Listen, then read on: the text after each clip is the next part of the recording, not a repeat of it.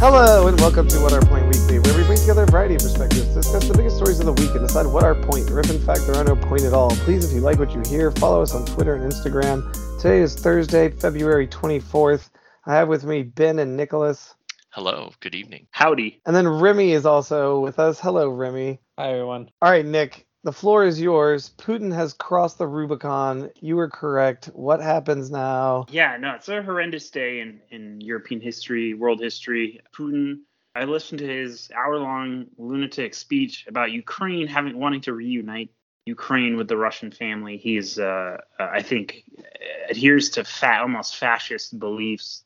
He's a world menace who needs to be stopped. And I think the U.S. failed to deter him. This is I think he exploits American weakness, and we failed to deter him. And I pray for the limited amount loss of life. I pray for the Ukrainian people who are fighting for their survival. And I hope to God, the world, NATO, the United States, we stand up for universal human rights and hold them accountable. It's a really sad, terrible day. I really hope his forces lose in Ukraine. And I think the only thing that will stop him and force him to pull back is unfortunately if Russian forces are sent home in boxes, and that requires covert U.S. assistance and deterrence and vigilance and military prowess on the part of NATO and allies in Eastern Europe. Question: what does it look like on the ground right now? Like, what type of warfare is going on? So it's actually it's conventional. So this is large-scale combat operations, as it's called from a technical perspective.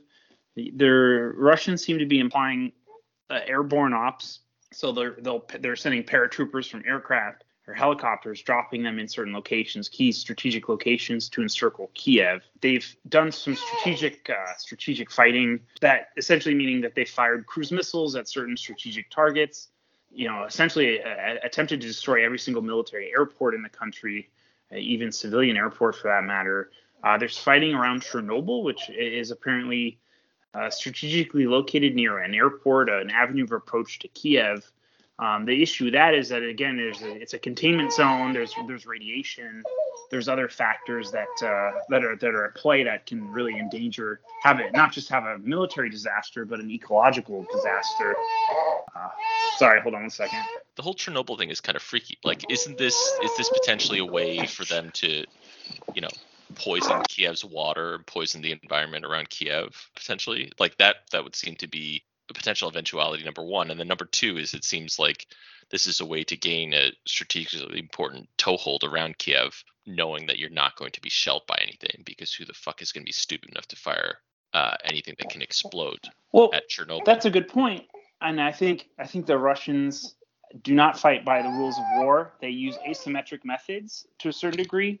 They do not care about human rights, and I think that they would not seem to mind an ecological disaster around Kiev. I think they have a scorched earth approach, and I mean, I think the humiliating thing, I think that's really sad, is that the these sanctions should have been applied months ago to deter Putin's actions retroactively. I mean, the Russians have already planned for this. The sanctions that were unleashed by the Biden administration, I commend him for doing this, including sanctioning Nord Stream 2, but this should have been done months ago. This is just, sanctions are step one in an 8 or 10 step process to deter Vladimir Putin. So, Nick, what do you think is the next step? Because from a financial market perspective, Ukraine, it's done, right? It's done, it's down and done. It's over. Russia took over.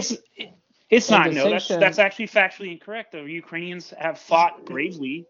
No, sure. That it's I understand that it's factually not correct today, but it's what is priced in, and what is priced in also is that the U.S. are unwilling to really sanction heavily Russia, right? They did not disconnect them for the SWIFT network, and they did not put any sanction around energy because they don't want gas price to be higher in the U.S. So I mean, there's see kind of like in the few months down the road, how do you see things evolve in potential reality? I mean, I think that the fact that Germans have completely gone insane when it comes to energy policy over the last decade, they're heavily reliant on the French nuclear grid, which is, France has aptly gone nuclear in the last 40 years, which has essentially made them immune from being held hostage by Russia or something. But I think that they're completely schizophrenic on this. Hold on one second. I think it kind of speaks to some of the inherent weaknesses in the EU at the moment, right? Like Italy is unwilling to apply sanctions on like luxury fashion items because that's a big part of their industry. Belgium is reluctant because of the diamond trade. It's kind of really fucking depressing to see a lot of these countries drop the ball and kind of be unwilling to put their money where their mouth is when all the chips are down, right? Like this is a fundamental attack on self-sovereignty. All right, Yes. The two things I don't really understand is why isn't when I listened to them announce the sanctions today and they asked specifically about sanctioning Putin, why wouldn't you sanction Putin? Like, I don't get that at all. That is a good question. That's a very valid question. I think they've sanctioned a couple key oligarchs, but again, this has to be coordinated. Biden saying that he will not, under any circumstance, send troops into Ukraine. I don't get like I was trying to say on podcasts before, the whole NATO thing, it just feels like sort of a red herring or something. It's like this whole situation that everybody's pointing at, but it's just it structurally is in total stasis, so everybody knows nothing's going to happen there.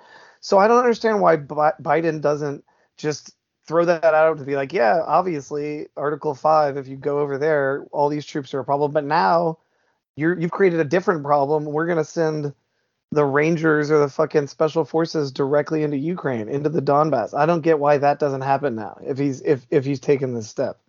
Like, why does NATO even apply? Why does it matter? Ukraine is an ally in its own right without NATO. It's not worth it.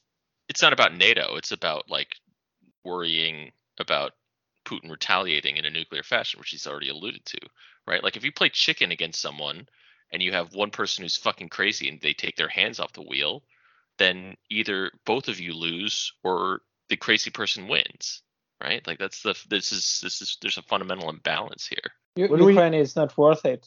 I mean, from a market perspective, you don't want gas price to be higher in the US, right? That's more like, important than what's going on in I do think it creates a larger problem with Putin. Obviously, he thought the timing was right because now he has an ally in China. And then now, I don't know, even things like cryptocurrency and other random shit, you can price in sanctions in a way that he can get around them in a way that he's already thought of clearly. So he's not concerned about that. So in order to really change the calculus, it does seem like you have to send in the military because that's what he's done. And so he will be emboldened where other people will be emboldened. It is, I do think once he called the bluff, it does change everything. Why do you want to change the calculus? Because this is a situation where Putin is just seeing how far he can get, and then there will be another situation. Or it's a message to Taiwan and all this type of stuff. I do believe the hawks and that type of thing, that we live in a global world where if one situation erupts here, other people take note. And with the U.S. being in this precarious situation of trying to police everybody, it does put us in an awful situation. So I do think once Putin invaded, it did seem like, I mean, come on, we need to also as a country put our money where our mouth is. If he's going to invade a sovereign nation, right? Don't you defend them? No, regardless of NATO. This is a complete role reversal for you, Seth. I feel like you and I are in a complete agreed state. This is kind of shocking. So I'm changing a baby diaper right now. But yeah. No, I think that I think where we disagree is I think constant tit for tat escalation actually increases the chances of war. But once the war starts, you have to win the war. Like, you cannot fuck around with someone like Putin. But I think part of what Nick's point is that like this outcome has seemed inevitable for months now, and I think the U.S. sitting on its hands and not doing anything preemptively has been deleterious at this point. Well, I mean, at some level, you can make that argument that this has been obvious since he invaded Crimea. Like, I don't know how you make that argument, because where do you stop it? and in between that, he had Trump. He had Trump installed as president. No, well, let me correct the record, because I think there's a lot to say here. I think that the last three administrations have done good and bad things on Russia. I think that Obama has a very checkered record on Russia. I think that he allowed Crimea to be seized in 2014. He allowed MH17 to be shot. We didn't allow it to be shot down. It was shot down without any type of U.S. response. by Russian separatists in Donbass and Luhansk. There's a whole slew of events that occurred that sort of has enabled Putin to get away with more and more. And I think that it's time to hold him accountable and Obama did nothing to respond to Russian incursions in Syria. I mean, Putin is not invincible. He can be defeated. We just haven't tried any. I mean, I think we could bleed him in Syria covertly. We could have proxies launch attacks against Heinemann Air Force Base in Syria, the Bashar al-Assad Air Force Base that he controls. We could push him back in places like Transnistria, which is a breakaway province of Moldova. We can push him back we could have pushed him back in Donbass and Luhansk as well. And we attempted not to. Under the Obama administration, we sold them blankets. We sold the Ukrainian forces blankets. We didn't sell them any offensive weaponry. And contrary to just because Trump says really stupid, ignorant things about Putin, the Trump administration, I believe maybe without Trump's consent or knowledge, sent Ukraine offensive weaponry like Javelin anti-tank missiles, which have continued. To Biden's credit, they've continued. I think we should be sending them Stinger missile systems to shoot down Russian aircraft. I think we should send them Avenger anti-aircraft systems, which can be mounted on Humvees to shoot down Russian aircraft. I think that there are ways to make the only thing that will stop Putin is if Russian forces are sent home in boxes. And I will repeat that. Why do you want to stop Putin? Again, from a U.S. perspective, Putin has a very strong hand right now because there is a shortage of commodities around the globe. And it will be very hard to change anything in the next few quarters. And again, the last thing that Biden wants is to lose the election. He doesn't want more inflation. He doesn't want gas price to be going higher. That is number one priority from my understanding. Is it sure? And is it worth? He can be worried about losing the election or losing Europe. I mean, I think this is what the NATO alliance is what's at stake, which is a cornerstone of peace on the European continent. What Putin really actually wants, it has nothing to do with us expanding NATO in the 90s. That is a completely bullshit argument. That is a Russian talking point. And I will refute that over and over again because that is complete horseshit. What Putin wants is he wants to discredit Article 5. He wants to make the NATO treaty irrelevant. He wants to bite off a NATO country. That is his ultimate prize. And he wants to bite off Estonia or Poland or whatever and have the U.S. not respond, making the NATO alliance pointless and irrelevant and a thing of the past. So and I think we need to fight with blood. From your point of view, next step will be for Russia to invade a NATO country.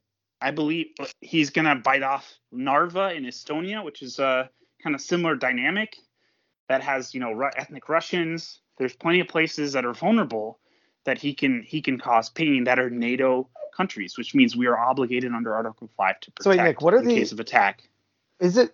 I just assume that right now the special forces are at some capacity coordinating with the Ukrainian army. Is that the case? Like, how much are we actually? I mean, there's training. There is training. The U.S. military has been training the Ukrainian forces since 2014. There's the U.S. military has changed its doctrine to a certain degree to face the growing Russian threat. And I think we had an opportunity to prevent this, and we failed by deterring Russia, and we have failed to deter Russia. And I think now that is the time to make Putin feel pain and make him burn. And sadly, Remy, to your point about Biden wanting to win the election, I think you're right about inflation and all this stuff is going to cause a headache. I think that Putin's already accomplished. I mean, this is really going to screw the markets for a while. You don't think so? No, oil price is down today. But I also think in terms of Biden winning an election, especially winning a moderate or someone who could potentially vote in the middle, I think winning a land war in Ukraine would speak a lot better to his prospects of winning an election than. No, because winning a land war, could it be done by November? Question number one. And number two, you really don't want to see oil price at 95 today. You don't want to see oil price at 200. I mean, all day long, you lose the election over gasoline price being 50% higher compared to winning a war, where unfortunately U.S. citizens don't care about what's going on in Ukraine. I think they will care. I think this is it's a national humiliation. It's an international humiliation for democracy around the world, and I think they will care. And I think that's what leadership, good leadership, shapes public opinion. I good disagree leadership here. Then what the fuck is makes up with the right Fox? decision. Sorry, but what the fuck is So- up with Fox and Tucker Carlson, like defending Putin on air, like Laura Ingraham, Donald Trump, like calling Putin a genius? What purpose is this serving? There's beyond, a difference. So there's the there's partisan. nuance. There's two types of people who are talking about Russia in a very poor way on Fox. There are people that are saying Donald Trump would have done a better job, which is whatever. That's a debate that's up for debate. I sort of think he had a slightly better track record, but he said very stupid things about Russia. But then you have people that are openly view Putin as defending Christendom or have some weird perverse theory about Vladimir Putin, which is based on ignorance. Those people, maybe Tucker feels that way, are not. Their views are completely insane and almost borderline treasonous. Or there's people that are myopically focused on countering China. My point to them would say that the Russians are the largest arms proliferator to China.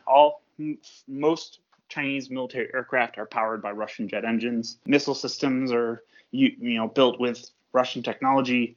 And I really think that if you want to counter China, you need to counter Russia.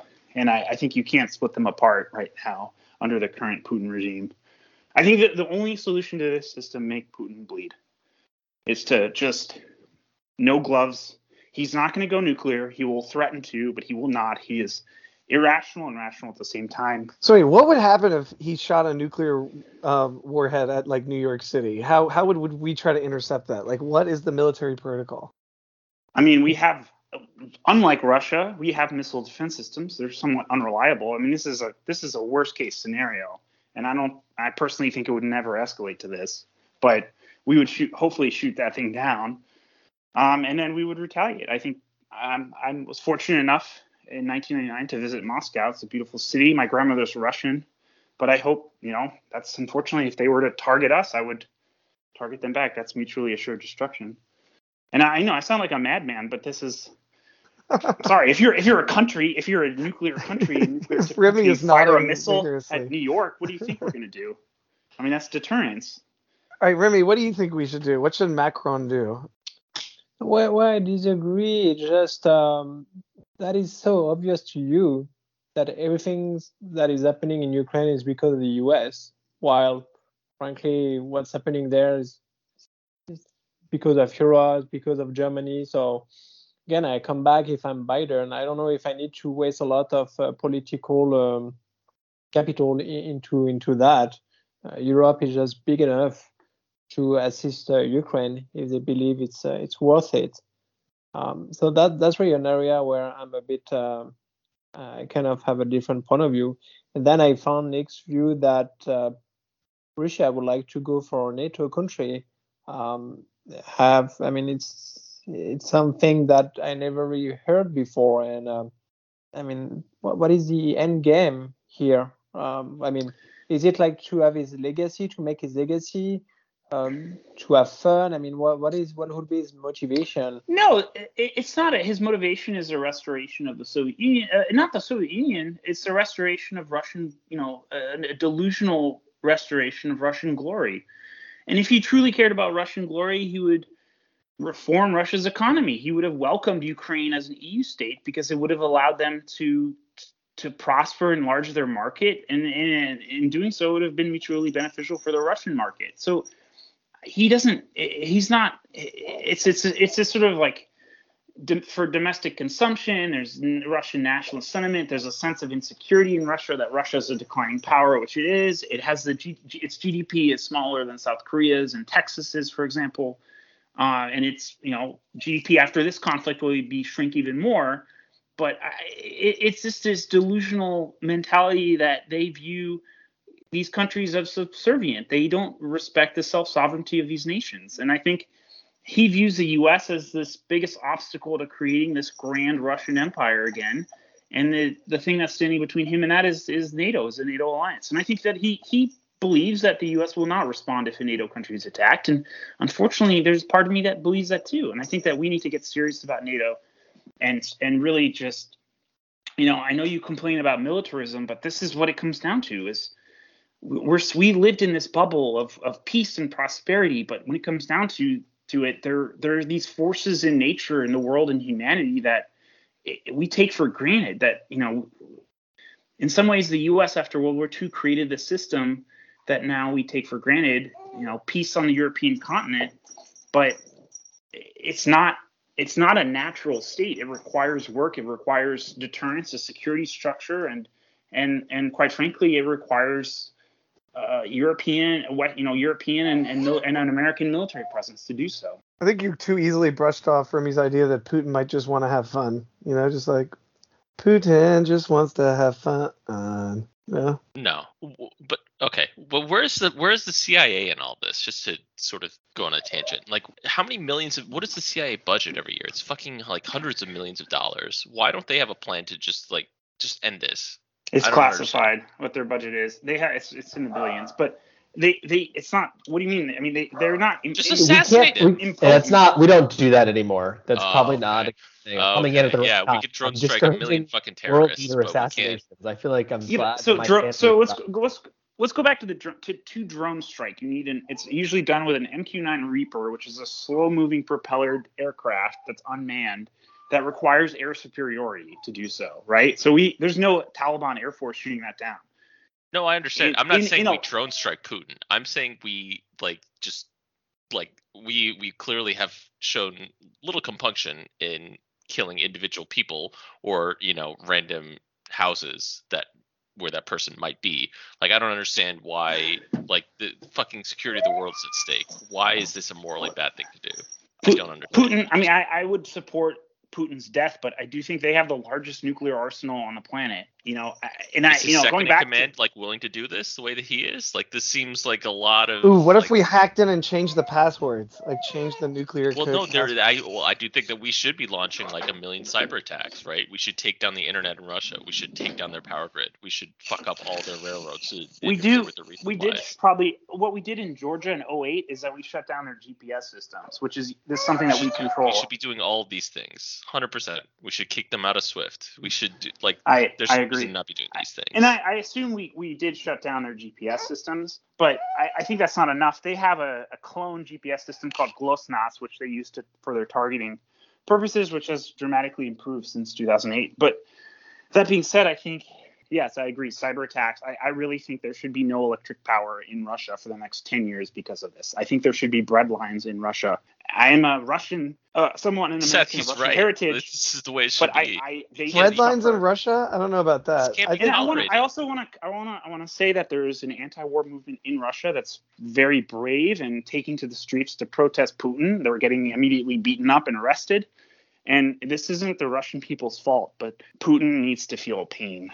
And I don't really have strong confidence. Right. It seems like sanctions need to be more surgical than sweeping in these situations. I don't understand enough about that, but it seems like they need to take a couple more steps toward sanctioning the top brass. But you really do get into a tricky situation from what I've read about SWIFT and everything, because we spend so much of the global finance that comes through us that you really would be hurting people at all edges of society. And then also it pushes people further into the Chinese orbit. The Russians could just use their money processing system, supposedly. So it just creates more problems for us. So but there's still going to be huge pain in terms of that switch doesn't happen overnight, right? When we kicked Iran out of SWIFT, it took out 40% of their economy, that basically. I mean, and this comes back to the original problem with EU countries not stepping up where it matters, because the reluctance is on the part of Germany and on the part of Belgium, I think, in particular. You know what I would do? I would seize every single Russian oligarch's yacht that's currently docked in port. I know Abramovich. I don't really why the yacht seizure hasn't happened yet. Yeah, right? I don't get why all of that doesn't happen. Yeah, because also Chelsea Football Club should be sold immediately. Sell to Jeff Bezos. I don't give a fuck. Yeah. Right. Well, I mean, what's actually funny is the soccer team. I feel like that's the one that. That would be great for Chelsea, number one, because way that didn't the Gazprom got removed as a sponsor, right? Gazprom got kicked out of Schalke, they were the title sponsor, and also an F1 Uralkali is being kicked out of the Haas F1 team. But the way that if Abramovich's assets are seized, the way that Chelsea's ownership structure is that Abramovich owes money to himself. There's a holding company called Fordzum, and basically, if his assets get seized, then all of the debt that Chelsea owe Abramovich gets wiped off the books. He can't claim it. So that would be fucking awesome. Chelsea would be able to be sold at cost, and you would have a whole slew of buyers and make them a much more attractive proposition. Oh man, you should start like a Chelsea fan protest. This may be the best way to get Chelsea to sell, or to get them to do something. Fan up. I mean, I saw Boris Johnson like, man, you can't fly on their charter planes anymore. Aeroflot got banned from the UK, yeah. Dan, how are you? What are your thoughts on all this mess?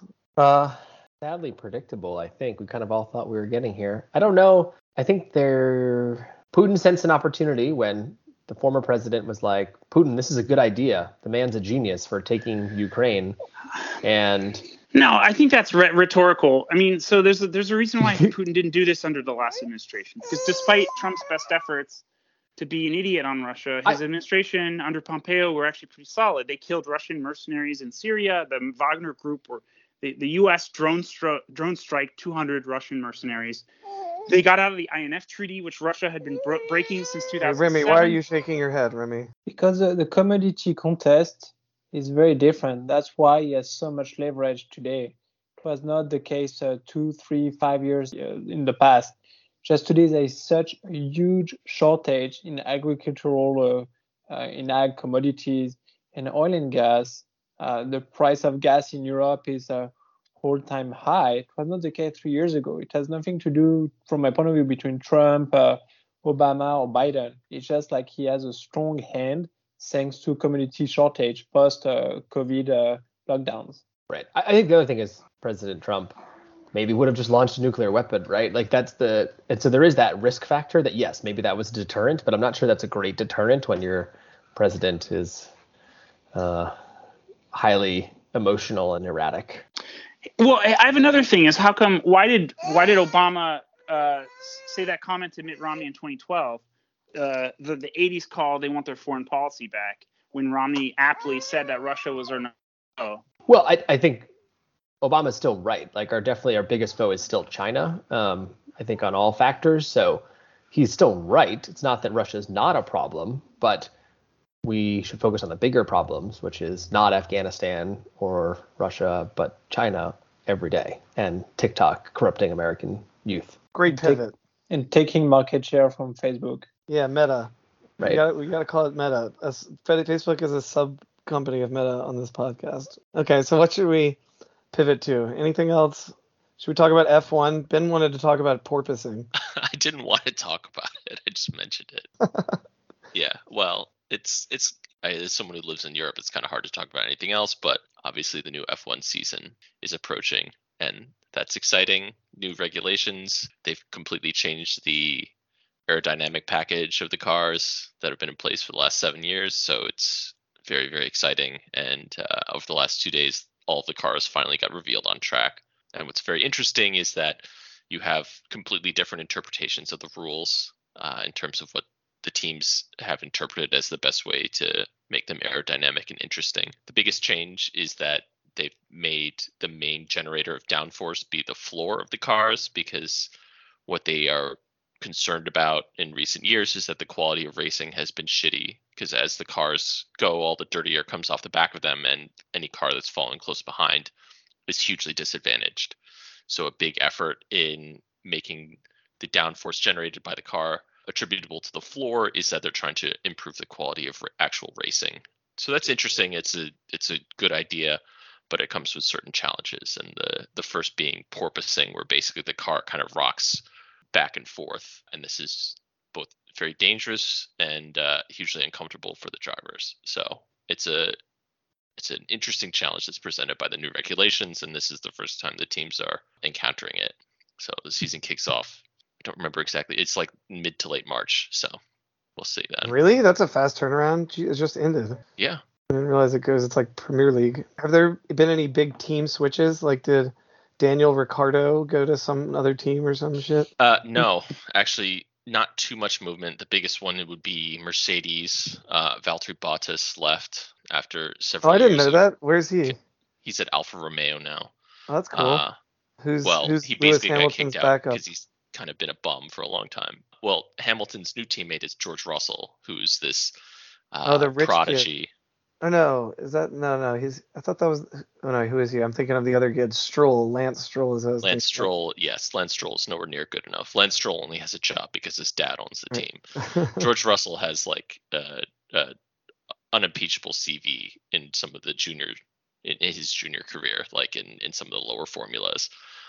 He's been at Williams for a couple of years, but he came up through the Mercedes driver program. And what was kind of head turning for a lot of people is when Hamilton had COVID, George Russell like stepped in driving a car he'd never driven before in a seat that was like way too short for him because he's like 5 inches taller than Hamilton, and he still would have won the race except their pit crew fucked up twice, and he was very, very unlucky. So a lot of people rate him very highly.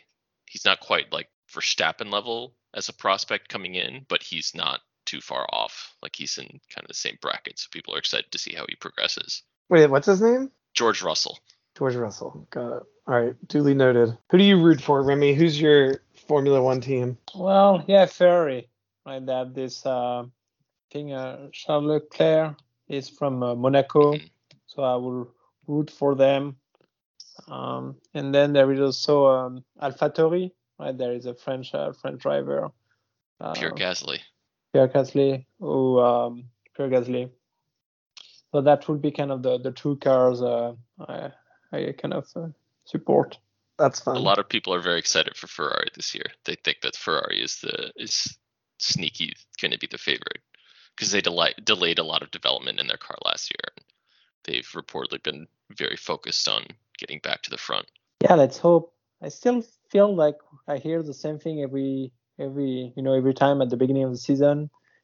Ferrari might make a comeback. The new modification are just wild, and it will require a lot of improvement from all the team, and everything could be more fair. And at the end, that seems to be Mercedes and Red Bull who are able to compete. So I'm very excited and curious to see if it's the same as this year.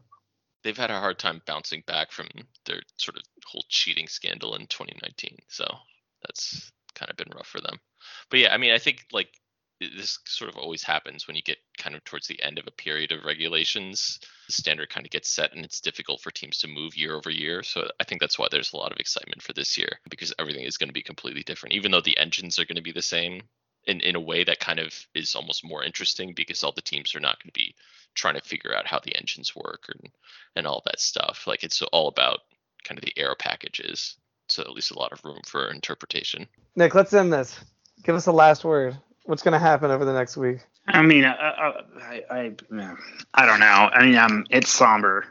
The only thing I could say is fuck Putin. Did you say he was a pedophile? What made you think he's a pedophile? I've been spreading that online as a way of countering Russian misinformation. So there's some credibility to that. Yeah, there's something to that. There's allegedly a tape of him doing some nasty things, and the person that was spreading that was a guy named Alexander Litvinenko, who was famously in 2006 poisoned by the SVR by a guy named Andrei Lugovoy, who's working on behalf of the Russian government. He was poisoned with polonium in London and killed. He was a sort of KGB defector who had known some things that Putin didn't want out, and Putin killed him, ordered his killing, and there's a rumor that he did it because he had some incriminating video of Putin doing some nasty things. So again, the world, this is I believe the last couple of months were a Munich moment where the world didn't have the will to step up and prevent Putin from doing this. And I think now is the time to stand up to Putin and make him pay. That's what I want to say. I like how intense you are. You're in your element, Nick. Thank you. Sorry, I got my good podcast voice on. My deep voice. I don't know why he's such a sadist. Why he's got to be like that. Do you guys play Wordle? I remember we've been meaning to talk about it. Do you guys play Wordle? I did for like a week and a half. Are you really into it? Yeah, because if you guess the word, you sort of feel like you had a small accomplishment for the day. Yeah, it's a little dopamine hit that I get as soon as I wake up. I don't mind it. I saw people arguing or complaining about tacit was one of the words recently. How fucking stupid are people that they don't know that word? I had another one that was I just find approval. I find it always amusing because it was hosted on a UK site but done by an American guy. Like every time all the Brits are annoyed when there's like a word like humor. 'Cause Oh, like, yeah. That's spelled wrong, even though it's spelled better in American English. Oh, Argue what this a hater. to my death. All right, I think that's enough for today. Remy, thank you for joining us. Come back anytime. Oh, we didn't talk about inflation, I guess. How are your kids? Should we talk about kids at the end? We all have kids here, except for me. We all. Kids are fine. I mean, kids in kids fact, aren't.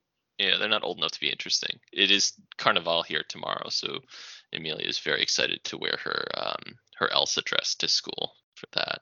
'Cause Amelia is like obsessed with Frozen. not fashion, not even Frozen. She just loves to wear dresses. So she'll like every day she comes home from school and has to go upstairs and get whatever dress she wants. So she like half of her outfits, half of her wardrobe is dresses. But have you big, watched like, goofy. Ben? Have you watched Encanto? Yes. Oh my God. Like I could almost recite that movie to you, and I know all the words to all the songs because that's what gets played in the car. It's awesome. I just love it. It is a good movie. They are just so. I mean, the hit ratio that Disney is able to get on their movies is just incredible. And this one, I mean, it's just a genius. Like the composer, right, who also composed most of the song for Hamilton. I mean, this guy. I mean, you have human beings like this able to just have so much, so gifted, able to create so fantastic things on a regular basis. It's just I don't know, very impressive. We kind of also watched like 1,000 times. Yeah, no, it's very good, and I think what's kind of interesting is Lin-Manuel Miranda has been kind of expanding some of the music styles that he likes to use. I think like what is appealing about the soundtrack is there's a lot of variety in terms of the way some of the music is written. So yeah. Wait, Ben, sing some for us. I want a little taste. No, fuck no. Are you crazy?